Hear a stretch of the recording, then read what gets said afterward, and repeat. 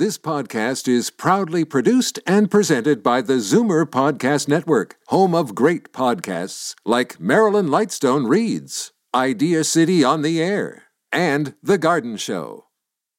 You're listening to an exclusive podcast of Fight Back on Zoomer Radio, heard weekdays from noon to 1.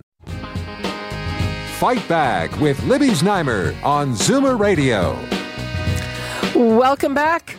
Just one more sleep. Well, yeah, one more sleep before the U.S. election, and there's a lot of skepticism about the traditional polls, which failed to predict Donald Trump's victory last time around.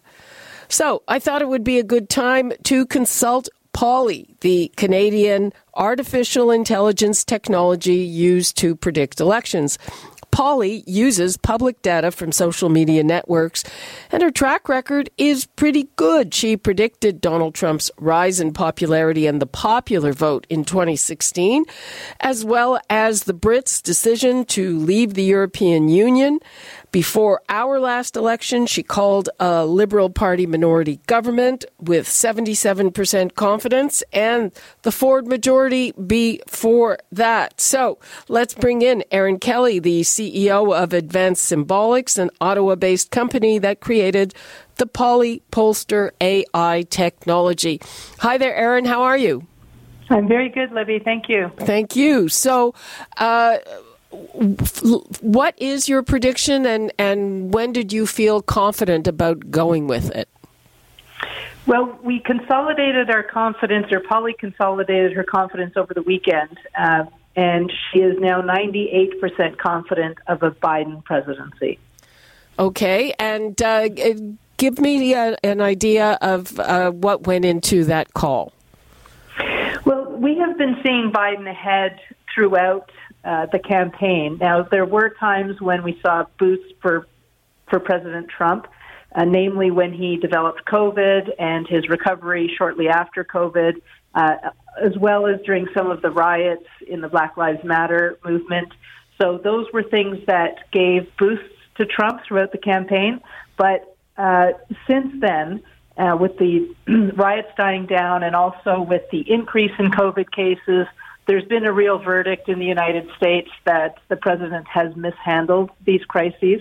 And we definitely saw, we were looking at the swing states over the weekend, and we saw, by and large, for sure, Pennsylvania we now see is going to go for Biden, and a lot of the other swing states as well. Texas is still a little bit up in the air, but she was looking to see those swing districts, those electoral votes, how would they go? And she's now confident that they are going to go in that Biden's favor. What about Florida? Florida is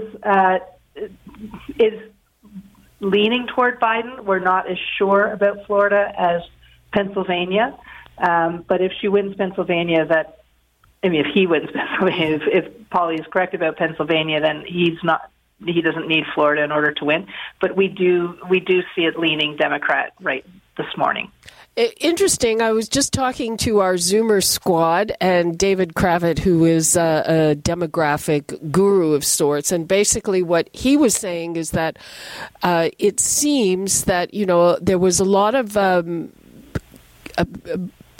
was a lot of faith put into the idea that younger voters would be voting in much larger numbers, and mostly for the Democrats. But he said that doesn't seem to be panning out, at least not in advance and mail-in voting.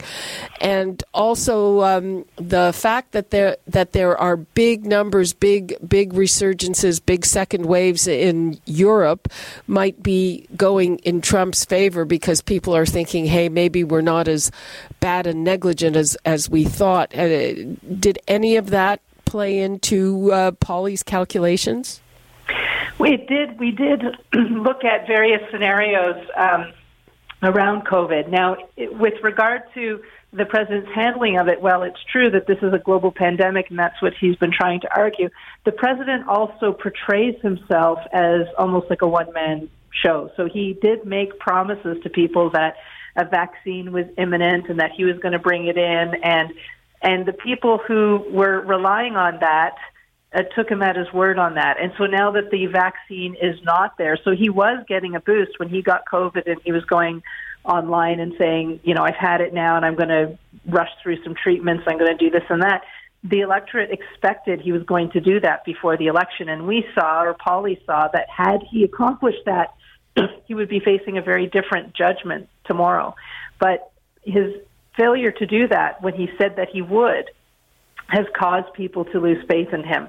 So they do see this as him letting them down, and they are not giving him a pass just because Europe is also having problems, because they expect this president is different from all the others, and he has not shown himself to be, except in that the U.S. is having even worse infections than other countries. So does Pauly still see COVID as the key factor in the election? Yes, COVID is the number one issue in this election.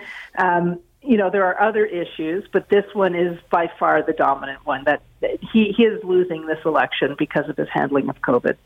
And what about the gender divide? We were hearing that most men are for Trump, but he really has a problem with women. He definitely has a problem with women, but I would not say that most men are for him. We are seeing that, he's, my apologies, in terms of the popular vote, we see Biden getting 55% of the vote. So men and women are turning against the president in this election, but definitely women have more issues with the president than men. And also minority voters, so racialized voters, black voters, Hispanic, also less likely to vote for Trump. And is Pauly, things might be turning a certain way right at the end. Is Pauly attuned to that? How are you handling that? Yes, we did. Our margin of error last week was quite a bit higher than it is now. We ran a bunch of different scenarios. The scenario that I mentioned about if he gets a vaccine, we looked at scenarios of more, the effect of lockdowns. So, as an example, if people weren't locked down, we'd expect them to be talking over the water cooler, talking to their colleagues, and we would have actually seen more votes for Biden if there hadn't been lockdowns in the places that there are lockdowns right now, if there hadn't been as many people working from home. So we have worked out a number of scenarios in the lab, and that's what's giving Pauly her increased confidence today that this really is looking like a strong Biden win. Mm-hmm. And you're predicting that he wins both the popular vote and in the Electoral College? Yes, both. Mm-hmm. And do you have any sense of how long it will take to get to a result? I don't think that's a Pauly question, but no, that's an administrative question, and that's the big worry right now. I think, especially if you're on the on the side of the Democrats, just the difficulties. We definitely are seeing in the sample people saying, "I mailed in my ballot," because if you mailed in your ballot, you're supposed to get a notification that it's been received. And some people are saying, I got my notification that it was received, and others saying they did not get that notification. So there is concern, did all the ballots get received? And that is something, obviously, that can affect the outcome of the vote at this point is, because 20% from what we're seeing, 20% of people voted by mail. And so the integrity of that system needs, is really, that's of concern right now, I would say. Have you done any measuring of the other races, the Senate, the House? We haven't, no. That's enough, the presidential race? Yeah. So give me a sense, you work with, what are the kinds of things on social media that really go into your prediction?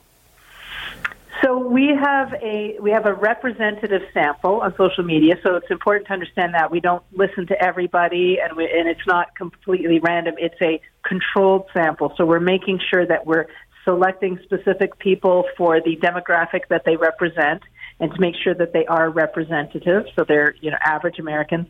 We have almost 300,000 Americans in the sample across the country, and we're looking at not just how they say they're going to vote, or what they read, or what they click on. And by the way, it's important to be clear that we don't collect any names. There's no privacy breaches. We're just getting trends.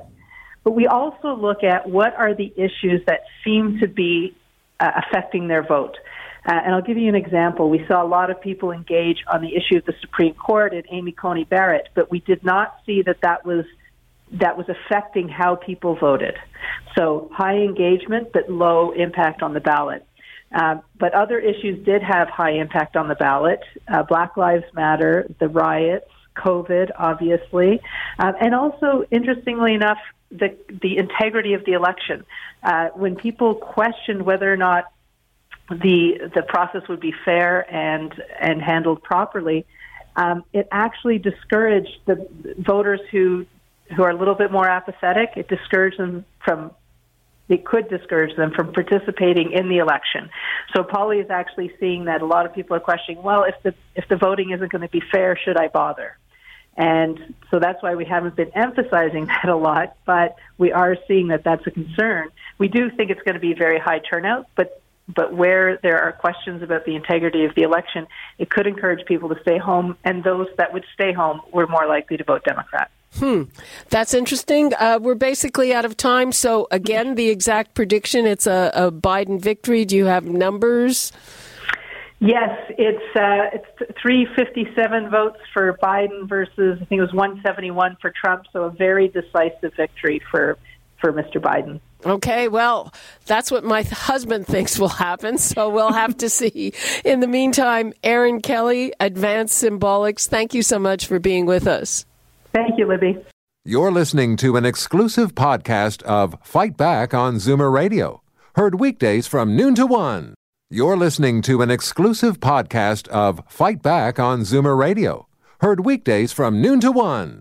You're listening to an exclusive podcast of Fight Back on Zoomer Radio, heard weekdays from noon to 1. This podcast is proudly produced and presented by the Zoomer Podcast Network, home of great podcasts like Marilyn Lightstone Reads, Idea City on the Air, and The Garden Show.